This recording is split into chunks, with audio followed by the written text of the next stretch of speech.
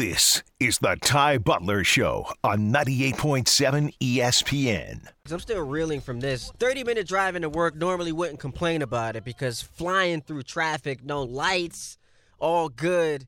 Got to the station, was able to get a little 10-minute power nap, get me charged and ready for the show. Played softball earlier, didn't get hurt. That's my biggest concern when I'm playing sports these days. The lower extremity injuries. Got hurt playing ball. Someone zaza'd me a couple years ago. Really badly injured my ankle. Year after that, playing football, game-winning touchdown, pulled my groin. Couple weeks later, came down after trying to intercept a pass, damn near fractured my ankle. So basketball, football, softball, the lower extremity injuries always haunt me. So today, was able to get out there unscathed. Made a couple plays in the field, went 2 for 4, at the plate, and it was all good. So I come to work, flying through traffic, no traffic existed, flying through the streets, no lights, and as I sat in my parking spot, I'm thinking, damn, man, if this was Mother's Day weekend, I would have been sitting in traffic for 2.5 hours. Restaurants, you call them up like, hey, can I make a reservation? Nah, you don't need a reservation. You could just pull up in here. Ain't nobody got reservations this weekend. Fathers, so us dads out here, we just taking L's. Just taking L's. So shout out to all the dads out there. Happy Father's Day if you're listening. And do that good thing. Call your dad, call your grandfather, call your uncle. Wish him a happy Father's Day. Just want to put that love and positive energy out into the atmosphere. And if you want to give a shout out to your pops, maybe reminisce about a sports memory, hit us up, 800-919-3776, Tidy Butler on Twitter and Instagram. Been a fun show so far. Ripped into the Yankees after that pathetic showing last night. What happened at Fenway Park, 15-5. And they continue to look like a below-average team without Aaron Judge. Got on the Mets. They lost to the Cardinals today at home, a dreadful Cardinals team. So at best, they'll take the series, but it'll be just 2 of 3. Which pales in comparison to what you would have expected and hoped for this weekend against a really dreadful team. Then we got into the next conversation. Who are you targeting in free agency? Who are you targeting via the trade? You can't just tell me re-sign Josh Hart, run this thing back, we're all good. You got to make a splash. I want to talk to the Knicks fans and see what you guys are thinking. 800-919-3776. We go to Harlem. Talk to Floyd. Hey, how you doing? We talked to Floyd. Thanks for having me. Hey, man, listen. I think quickly he should go. You can trade him, and you can get rid of Julius Randle and get somebody like Adebayo. Because for one thing, Miami's not trading him, Floyd. They just went to the finals. No, he was arguably their best player in that finals against the Nuggets. Why are they trading? He's young. He's an incredible perennial all-star center. Why would they ever even think about trading him? Because there's a such thing as an offer you can't refuse. No, it doesn't make sense. That does not make sense. They are actually one of the teams vying for Bradley Beal. They are looking to upgrade their roster. Okay. Well, what's his name? Robinson. He's a good defender, but we need an offensive center. I hear you, man, but it's just you're kind of at the mercy of what is on the market right now. Which, it's funny. You bring up you need an offensive center. So the Wizards are in a fire sale right now. Bradley Beal being shopped. Kyle Kuzma's going to be out of there. How about a little reunion with Kristaps Porzingis? Would that interest you? Nah, not really. Because he's not an inside player. He's not a high percentage player. But he's a scoring big that you so desperately covet. But that's something that we gotta hope for. We need a center that's going to clog the middle, play defense, get rebounds, and going to be a tough scorer. I hear you, man. I appreciate the call, Floyd. That's a funny one that I've seen float around on Twitter. So Kristaps has a $36 million player option for the final season with the Wizards. He's 28 right now. And there is a conversation to be had about whether or not Knicks fans would be interested in a reunion with Kristaps Porzingis. Didn't end well with the whole not going to the exit meeting, Phil Jackson getting traded away. The relationship seemed like it soured over time. But, despite the fact that he came into booze after he was drafted because Knicks fans didn't want him, or at least those who were present, I believe it was at the Barclays Center when the draft was there, he came in and did pretty well for the team. He was an all-star. The injuries were a problem. But all things considered, he performed pretty well here in New York before the exodus. We go to Brooklyn. Talk to Jose. What up, Jose? What up, Ty? Good afternoon. What's up, man? Just wanted to get some talking points here because I see here that we're talking about the Yankees earlier and talking about the Knicks possibilities on certain trades. So just go over that. And first, I wanted to say ahead of time, Happy Father's Day to all the fathers out there. Yes, sir. And, thank you. Show the fathers some love, man. We're not getting enough love in these streets. And just for the extra love, since I grew up in a stepfather background, happy Father's Day to the stepfathers as well, because you guys do a great job as well. My thing is I thank you for the Yankee points because I know you've been hearing me tirade the Yankees and talking about the expectations because I'm not for the rationale of normalcy of losing just because we haven't been to the World Series, just because we're not suffering like other organizations. We're not at other organization standards. We are at the highest level of form of standards. And one of the things that got me very annoyed, and I know you heard Alan Hahn, the Yankees are in danger of becoming like the Dallas Cowboys, where we're just relevant just during the regular season and then just losing in the flaming out of the playoffs every year. And that's not something that's, typical with the Yankee tradition. And as far as for the Nick point, just to pretty much hurry it up along, I am all for trying to see what, who's out there and trying to see how we can improve the team. But all the flaws that you just mentioned kind of just makes me a little hesitant because this is too much of an important stage for the Knicks to invest on the wrong move. We can't just say get a Damian Lillard and have it stylistically be a nightmare in the offensive backcourt and then get exposed in the playoffs and then frustrate ourselves. And now we lost a lot of young assets that we could have possibly used for even bigger end superstar possibly in the future. So that's kind of my little concern with, trying to play this weight game, but also trying to improve because I also do see both sides of the argument. But I know you're a Laker fan and you have a different expectation of, winning every year as opposed to the Knicks. But I don't think that the Knicks are at the Knicks will never be at the Lakers level when it comes to trying to build a championship team. No, it's not about that. So that's kind of why I'm a little hesitant towards it. It's not about that, and I appreciate the call, Jose. On the Yankee point, I made it earlier, and I was very clear. Not a means to be disrespectful or to dismiss anyone's feelings. But I cannot have you dictate how I should feel about my baseball team that I watch, especially when there's a different standard. And when you come back with, well, you're mad that they're not winning every year. No, that's where you go to an extreme to try to make it sound like the argument that I have is not a valid one. It's not that Yankee fans are annoyed that their team's not winning every year. They're annoyed because since 2009, half the league has appeared in the World Series, and the most winningest franchise ever has not been part of that half the league. That's why they're annoyed.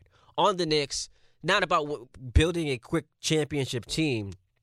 It's just the reality that there are certain things you can accomplish in an individual season that will have you excited and optimistic, and you'll be fully entrenched into what it is that you're watching, what it is that you're consuming.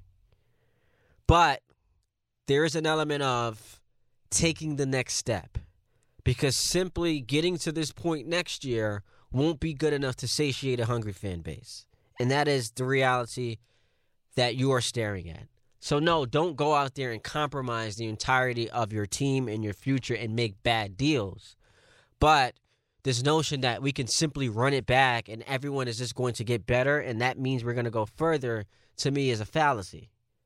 So when I hear a name like a Zion floated out there, is it a high risk?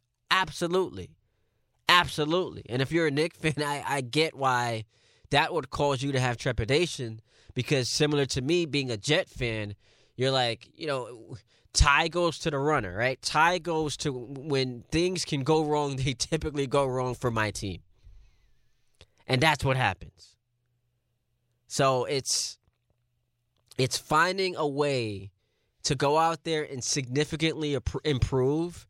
There is going to be a risk factor, but you're at the mercy of what teams are offering. If Zion Williamson is available, and it looks like he may become available at some point, you should absolutely be interested in that.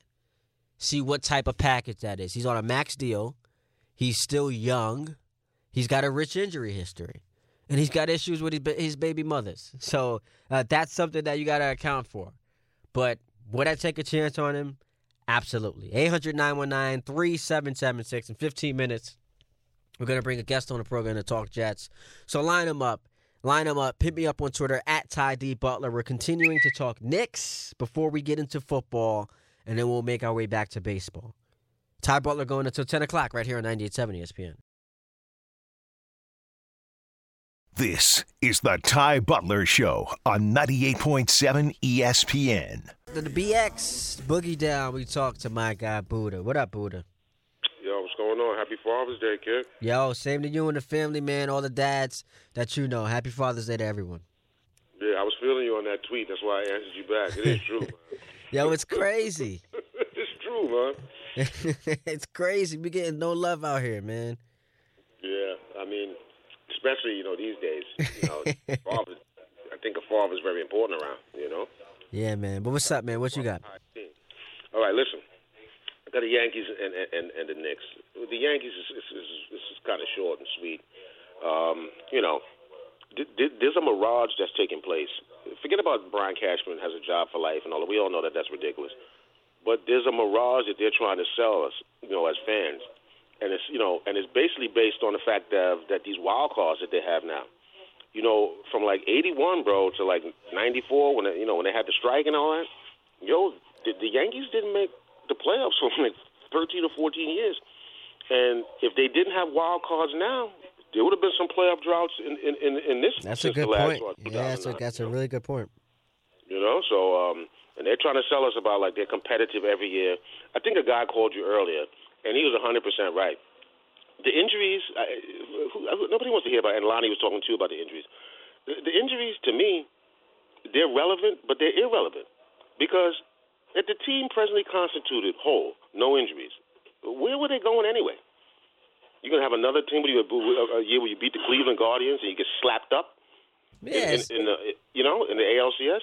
Yeah. Where were they going? Yeah, the injuries, again, can be an accurate assessment of the situation. But when the same guys are getting hurt every year, and it's a problem year after year after year, then we have to retire that as an excuse. They happen, sure, but you made the point that, what's the team's ceiling if everyone's healthy? We would love to see it.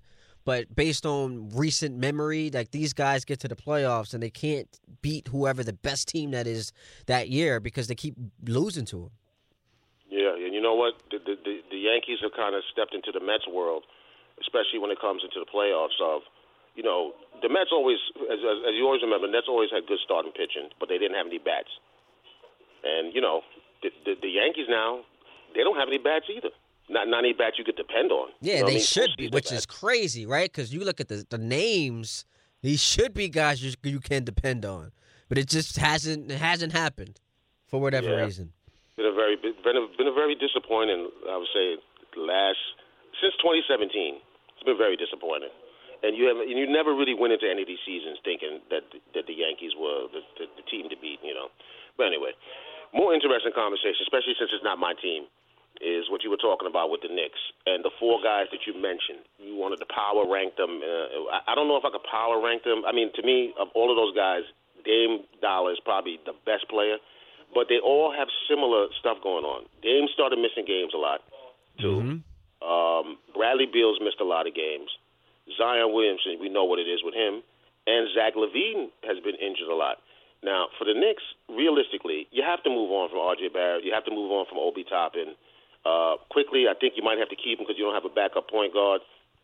But those are the two guys you have to get rid of. I mean, the league has already told you. When they wanted to do trades, they were asking for quickly. Nobody wants Julius Randle. I mean, I know you like him and everything like that, but he's the Knicks ankle bracelet.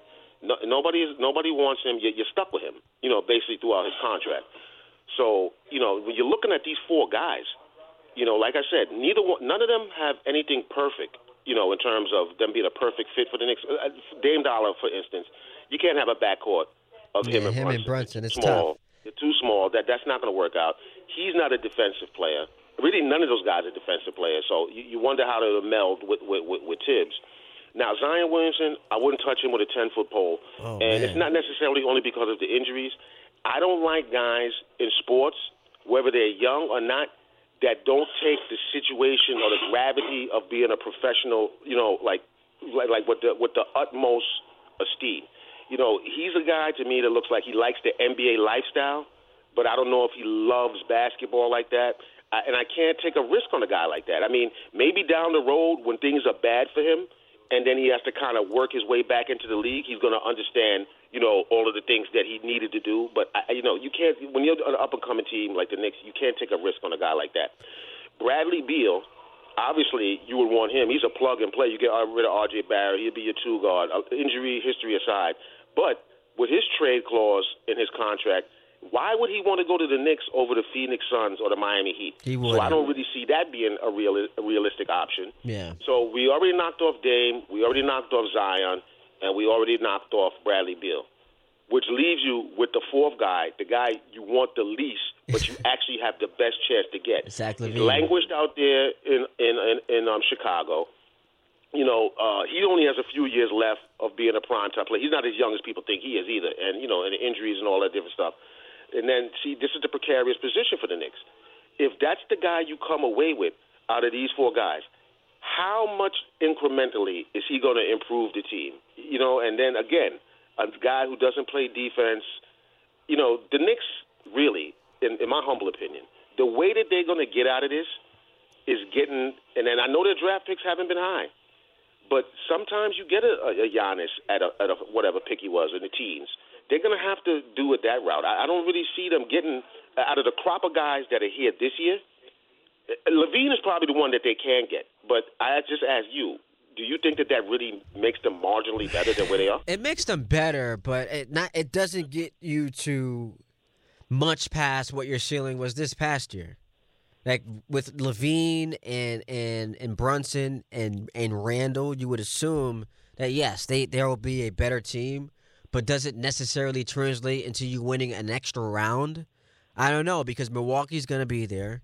You would assume that Boston, even if they trade Jaylen Brown, they're not trading him for picks. They're trading him to get something of value that's going to help Tatum, still compete for championships. Miami looks like they might be on a Beal, and they already beat you. So that's three teams right there. Philly could be in on Dame. We don't know what's going to happen with Harden, but if they could find a way to get Dame and Embiid together, that's still a force to be reckoned with. So I don't know if it changes what your ceiling is, but it does make you better, at least on paper. Yeah, and see, that's why when you said the thing about whether they should stand pat, I would redefine it. I wouldn't say they should stand pat, but this might not be the trade or free agent season where they're going to get the person who puts them over the hump, like we agree that LaVine wouldn't. So I might go get some more supplemental pieces that, can give you a chance to compete a little bit better defensively, because that's what your coach's identity is. And don't get rid of people just for the sake of getting rid of them. If you can't really get what you're looking for, then this might not be the go-around. You understand what I'm saying? No, That's how I would look at it. I feel you. And I appreciate the call, Buddha. I always love when you hop on and chime in. I understand that. I'm looking at it from the standpoint of, if you simply think that just running it back because your guys are going to get better means that you're going to take that next step, that's something I disagree with. But you also don't force it, right? Like, you don't just trade for someone just for the sake of saying we made a deal if it doesn't make sense. We go to Union, we talk to George. What up, George? Mr. Ty Butler, my very first time speaking with you. Let me start off by saying I'm becoming a fan of yours. You sound like a very intelligent, young talent that is now behind the mic. I became familiar with you when you were, I believe, producing my girl Anita Mark's show. But nonetheless, thank you, man. I like your assessment. You seem to be very thoughtful. With all due respect to your profession, where I think there's a lot of talking heads, you seem to be rising above that. So thank you, man. I appreciate it. Now I look forward to seeing great things for you. Now, appreciate the love, reason man. for calling, my friend. I missed your opening dialogue and thesis in regards to the potential trades for the Knicks.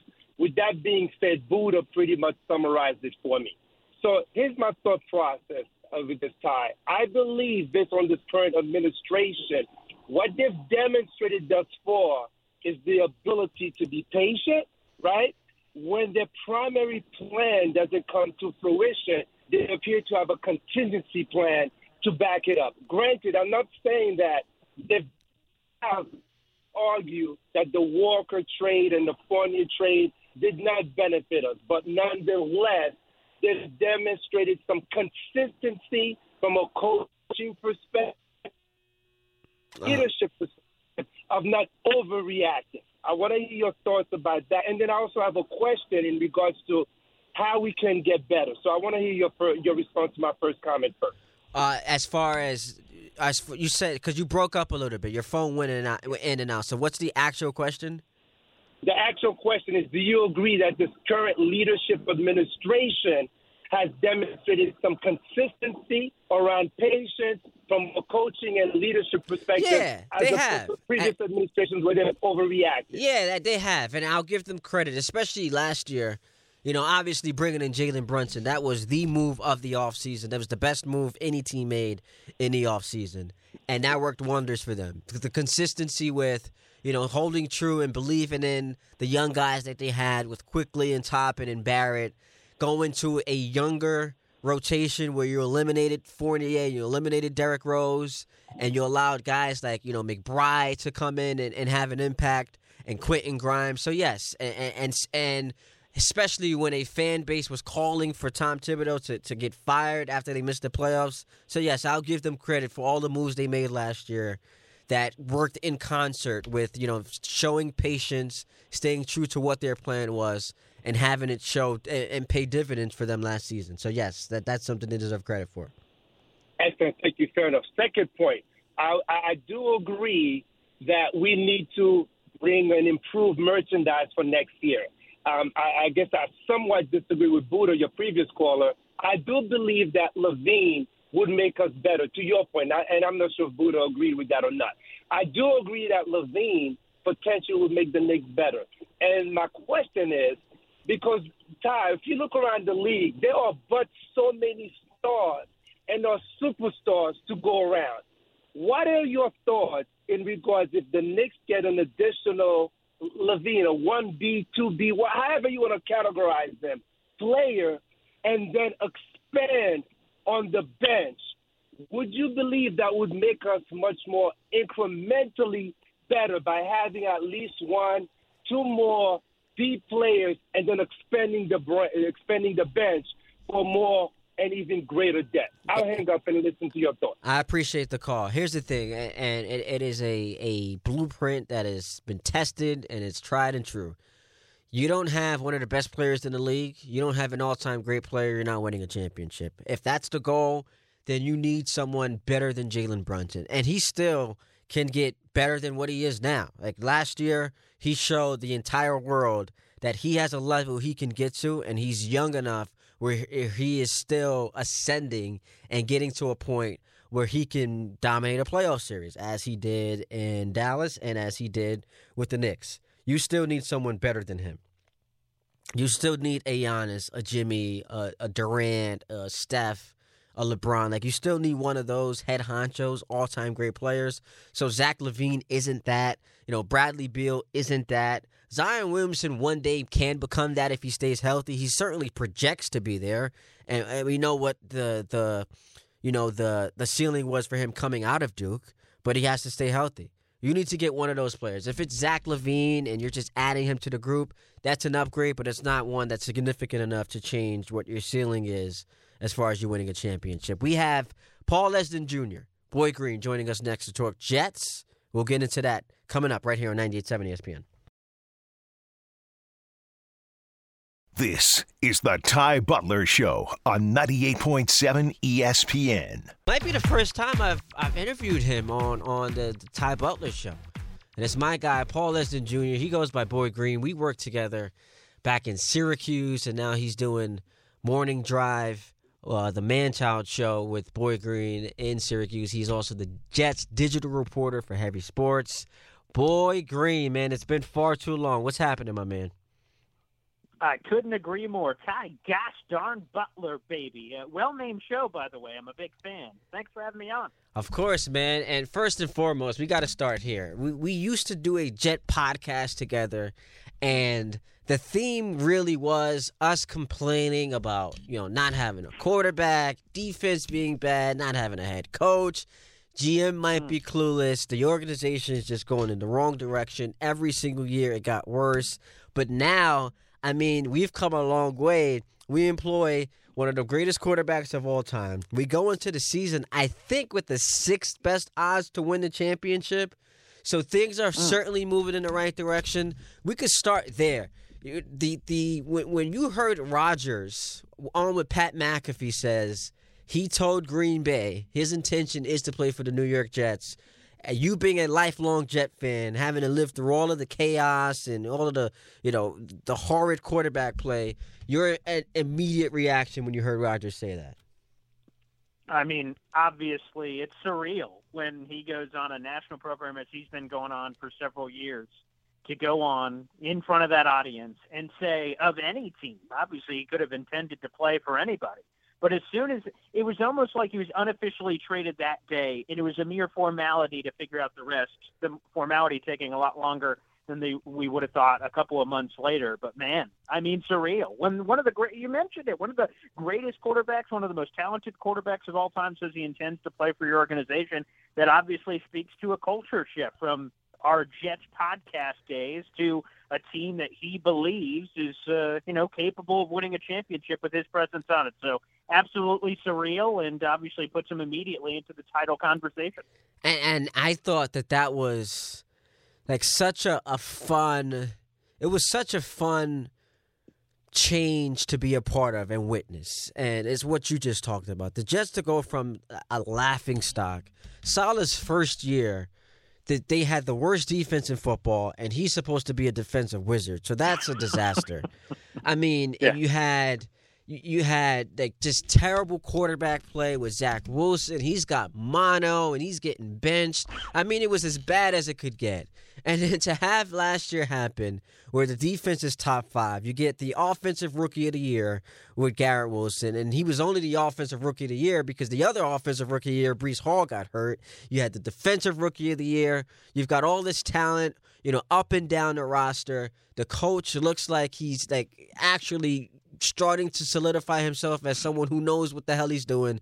Joe Douglas is making magic in the draft. To go from where you were to where you are now speaks to where this organization has become.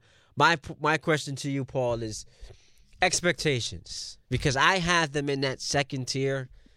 Kansas City is Kansas City, and Cincinnati's also to me on that level with them. They had beaten them 3 straight times before they lost to them in the AFC Championship game. I have the Jets in that second tier with like Baltimore, with Buffalo, with Miami. Where do you have them, and where do you have them, and what are the expectations you have next year? That's a very fair placement, Ty. In that second tier, I was watching Good Morning Football earlier this week, and they had these 4 categories of big dogs, hovering, TBD, and then they had like a final group of like it would be an incredible long shot for them to be in. Now, Good Morning Football put them in TBD. I thought that was somewhat disrespectful. Immediately, I think at a minimum, you're hovering with Aaron Rodgers, and there's some to be proven there. But to your point, there is the Chiefs in the number 1 category, and maybe they're in a category to their own. But I think you make an astute observation with the Bengals having their number, so to speak, over the last couple of years. So obviously they deserve that placement as well. So, yeah, I have them basically in that second tier. But in the greater scheme, again, the Jets are in the title conversation. There's only a limited amount of teams. Robert Saleh said it's 6 to 8 teams when he spoke to the media this offseason that truly, legitimately believe they can win a championship when they head into the season. And I emphatically believe the Jets are one of those teams. They had a top 5 defense last year. They had the 32nd ranked quarterback group. I might even argue 33rd. There's only 32 teams in the NFL. That's how bad that quarterback position was last year. And you can't understate going from that abyss to jumping into, to me, I still think Aaron Rodgers is among the top 5 passes in the NFL, and I'd even argue top 3. So you add that kind of dramatic shift, and they win 7 games in spite of quarterback. Now all of a sudden you're winning games because of your quarterback. I think the Jets have to be in that conversation, but obviously with the Jets' history, a lot of people have to believe it to see it, and for me, I don't have to. But when you have Aaron Rodgers, there's a lot of belief that's immediately instilled when that happens. We're talking to Paul Esden Jr., Boyd Green. He does the Man-Child Show with Boyd Green in Syracuse. Also a Jets digital reporter for Heavy Sports. Listen, as great as the defense was, maybe we undersell it too, because think about it. The defense understood that every time they were on the field, they could not give up a score. Like the Jets were drawing dead if the defense allowed the opposition to score, simply because the offense was not going to be able to do anything of significance. I remember that game in New England. They had something like 6 first downs all game. 6 first downs. That was like one of the best defensive performances I've seen from the Jets in quite some time. So to lose it on a punt return just made me sick. But having them play to that level, despite not having any quarterback play, I mean, they deserve massive credit for that. And now this year, even if it takes a step back, because there is a natural progression and regression, guys get hurt. Even if they take a step back, which you don't expect to be all that significant, even if they take a step back, you now have a quarterback who is able to overcome things that we haven't seen in the past. So I'm excited about it. But with all the positivity we're sharing, we do have to take the other side of it. And I pose this question to you. What are your biggest concerns going into next year? Wow, there's a few. Of course, we have to talk about the elephant in the room at this point here in the middle of June is the Quinnen Williams situation. It's all positivity, honeymoon, hype. It's fantastic, but there's the Roscoe Diner Darrelle Revis thing hanging over this team, and we'll see whether that will make it on national television with HBO. But, I mean, that's a big drama thing that's hanging in the air. The players on a daily basis are tweeting out, pay Quinnen, pay Q, and get this thing done. It seems easy for us on the outside. How the heck do you not pay this guy? The Jets haven't had the luxury, I guess, for lack of a better word, to pay their own guys because they've been crappy at drafting. Yeah. So now they got this perfect guy to pay heading into the year, and they have failed to do so so far. They canceled mandatory minicamp, so they kicked the drama can, unlike the Buffalo Bills with the Stephon Diggs situation. So we have about another month and change for the Jets to figure this out. If they don't, this has the chance to mess around with the locker room. What if Quinnen doesn't show up to camp? Now all of a sudden all the honeymoon, wonderful feels we were just, waxing poetic about goes out the window. So that's the number one for me, the Quinnen thing. You just got to pay the man. And once you do that, I think everything is all on course for the season. But obviously the other big factoid is the offensive line. You have the Mekhi Becton situation. You have Dwayne Brown. To me, I think Dwayne Brown is as locked in as the left tackle as you could possibly imagine. And Mekhi Becton doesn't want to play right tackle, so drama is up in the air. The only thing I will say, despite the fact I thought there was a potential for Mekhi Becton to rock the boat and maybe refuse to play right tackle because that's what he said in the Newsday interview, Mekhi Becton, if we're just kind of studying the film, in some of the videos we're seeing from practice, it looked like he was practicing at right tackle. No one had confirmed that or established that, but that was just kind of my eye on the situation. So we may have a similar thing to last year where once training camp arrives, Mekhi's just going to play right tackle. The Jets better hope so. It could be drama land at one Jets drive. One thing, too, we got to mention is Robert Saleh. So first of all, he said that the Quinnen Williams contract is going to get done. So until I hear you. I'm very anxious about the situation. And it is also funny. us as Jets fans, we always got so excited about having all this cap space, but what it really meant was that our team was so bad at drafting, we didn't want the players that we drafted, so we had to go get everyone else's players. Robert Saleh is entering next year, dare I say, on the hot seat. You can't miss the playoffs 3 straight seasons and expect to keep your job in the NFL, especially when now you have Aaron Rodgers, you have a great defense, you've got an improved offense. I would love to see them add another weapon. I know DeAndre Hopkins said that he made that gesture that the Jets weren't a team that he was interested in, but I would love to see them add another weapon. Robert Saleh, last year, I thought sometimes struggled in the fourth quarter with his timeout situations. There's a lot of pressure going into this year. How do you feel about him? Oh, you said it. He is firmly on the hot seat. This is a results-oriented business, and while it's cold, and that's just the nature of the beast. So it's get in the playoffs at a minimum, obviously, and the expectations could rise throughout the season with the Super Bowl expectations that we kind of started the interview with. But, yeah, Robert Saleh somehow, Eric Mangini style in his third year, does not make the playoffs, similar to that first year of Brett Favre. Mangini got fired, and then they moved on to the Rex Ryan era. That could easily happen to Robert Saleh. And, heck, I would even tie Joe Douglas in. While I think he's done a remarkable job, we've talked about in Jets history, the head coach and GM have to be on that same level and same tandem. So they're kind of all in on this Rodgers thing. So, again, they have to prove it. They have to be all in. So I think he is on the hot seat. And to your point, I mean, so many games last year, at the end of the Lions game where he waited to use the timeout, then used it. There's just so many in history of Robert Saleh here. And hopefully, again, he learned from his mistakes. But there have been some egregious ones, and they're going to be even more important, if I can say that. I mean, Chiefs, Cowboys, Bills to start the season. With Aaron Rodgers, you're going to be in a lot more one-score games. Those key decisions are going to be even more important when you have a quarterback of that magnitude. Yeah, Brock Wright is still running from that Jared Goff 51-yard pass. That was a crusher. That was a heartbreak among many that we saw last year during that 6-game losing streak. All right, let's move on to the Giants. Saquon, we see this week he came out and he's clearly frustrated at all the leaking that's happening and feels like, the negotiations are being smeared in a way tainted toward making the Giants look good and him not look so good. This is the type of thing where both sides, to me, I understand where they're coming from, and I don't really know that I can criticize any of them. Saquon Barkley understands that as a running back and just generally as a football player, there's a shelf life. So he has to try to capitalize and get as much money as possible when he can get it.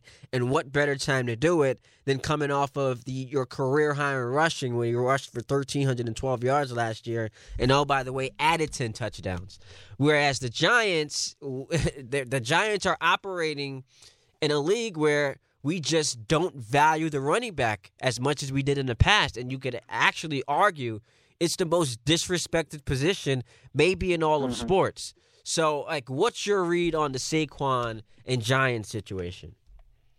You mentioned it with the interview at the charity event that even the thought of potentially pulling a Le'Veon Bell and maybe even holding out the year, while that may sound crazy to some, on Saquon Barkley, I threaten that. Why? When I look at the Giants running back room, Matt Breida, Gary Brightwell, Jashawn Corbin, Eric Gray, who even are these people? They feel like made-up Madden-created players. If I'm Saquon Barkley, I'm looking at that room saying, yeah, pay me. Because to your point, running back is this devalued position. As a former running back, this hurts me deeply. But I will say Saquon Barkley is arguably the most important running back to his team, to any offense in the entire NFL. Maybe Derrick Henry, you could argue, is in that same category. But besides that, he is the straw that stirs the drink. And he, obviously, coming off that remarkable year last year, and now he's hanging in the ethos with this franchise tag situation. If I'm the Giants, I pay him, again, we have to take Saquon at his word that he doesn't want to reset the market. That's Christian McCaffrey territory at $16 million per year. Then let's give him a fair 3-4 year deal construction. It's paying him like $13 million a year. It's right in the middle. He's important to the Giants. The Giants are obviously important to Saquon. He wants to retire there. But, look at the rest of this offense.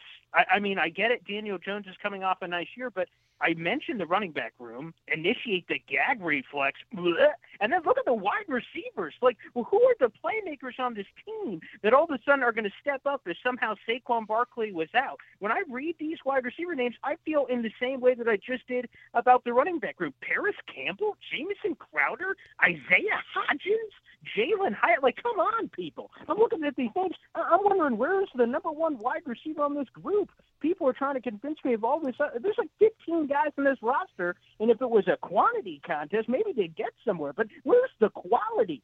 Saquon Barkley, they got to pay the man. He is this offense. Yeah, and if you are looking to maximize the talent that you have at your quarterback who you just paid, then it would necessitate you having to bring back his best weapon, and that's Saquon Barkley.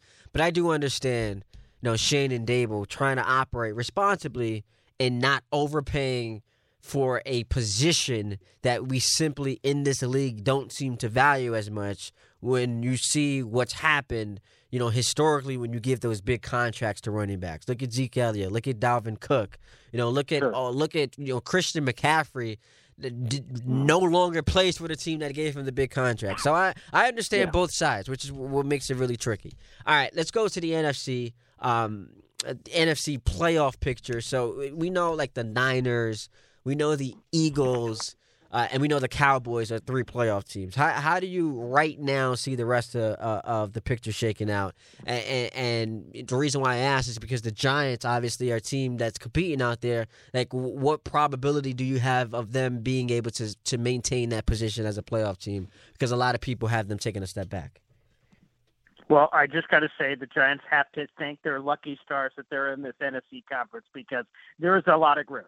I mean, you mentioned a few that are, again, going to be favored in a lot of different respects and expected to punch their tickets in, whether it's the Eagles. The 49ers obviously have the weird quarterback situation, but the rest of the roster is super talented. We were talking about regression earlier for potentially the Jets defense. The Vikings, they seem to be the luckiest team. 4-leaf clover shoved so far up, you know what? So they see, and obviously dumping Dalvin Cook and then looking at all these pieces they could sell off. Vikings look like a team that's going to fall off. Obviously, the Giants smacked that Vikings team if you go back to the playoffs last year of winning that playoff game. So there's a couple of those teams that all of a sudden you maybe hit the eject button on and spots open up potentially for the Giants. The good news is that the NFC conference is not great.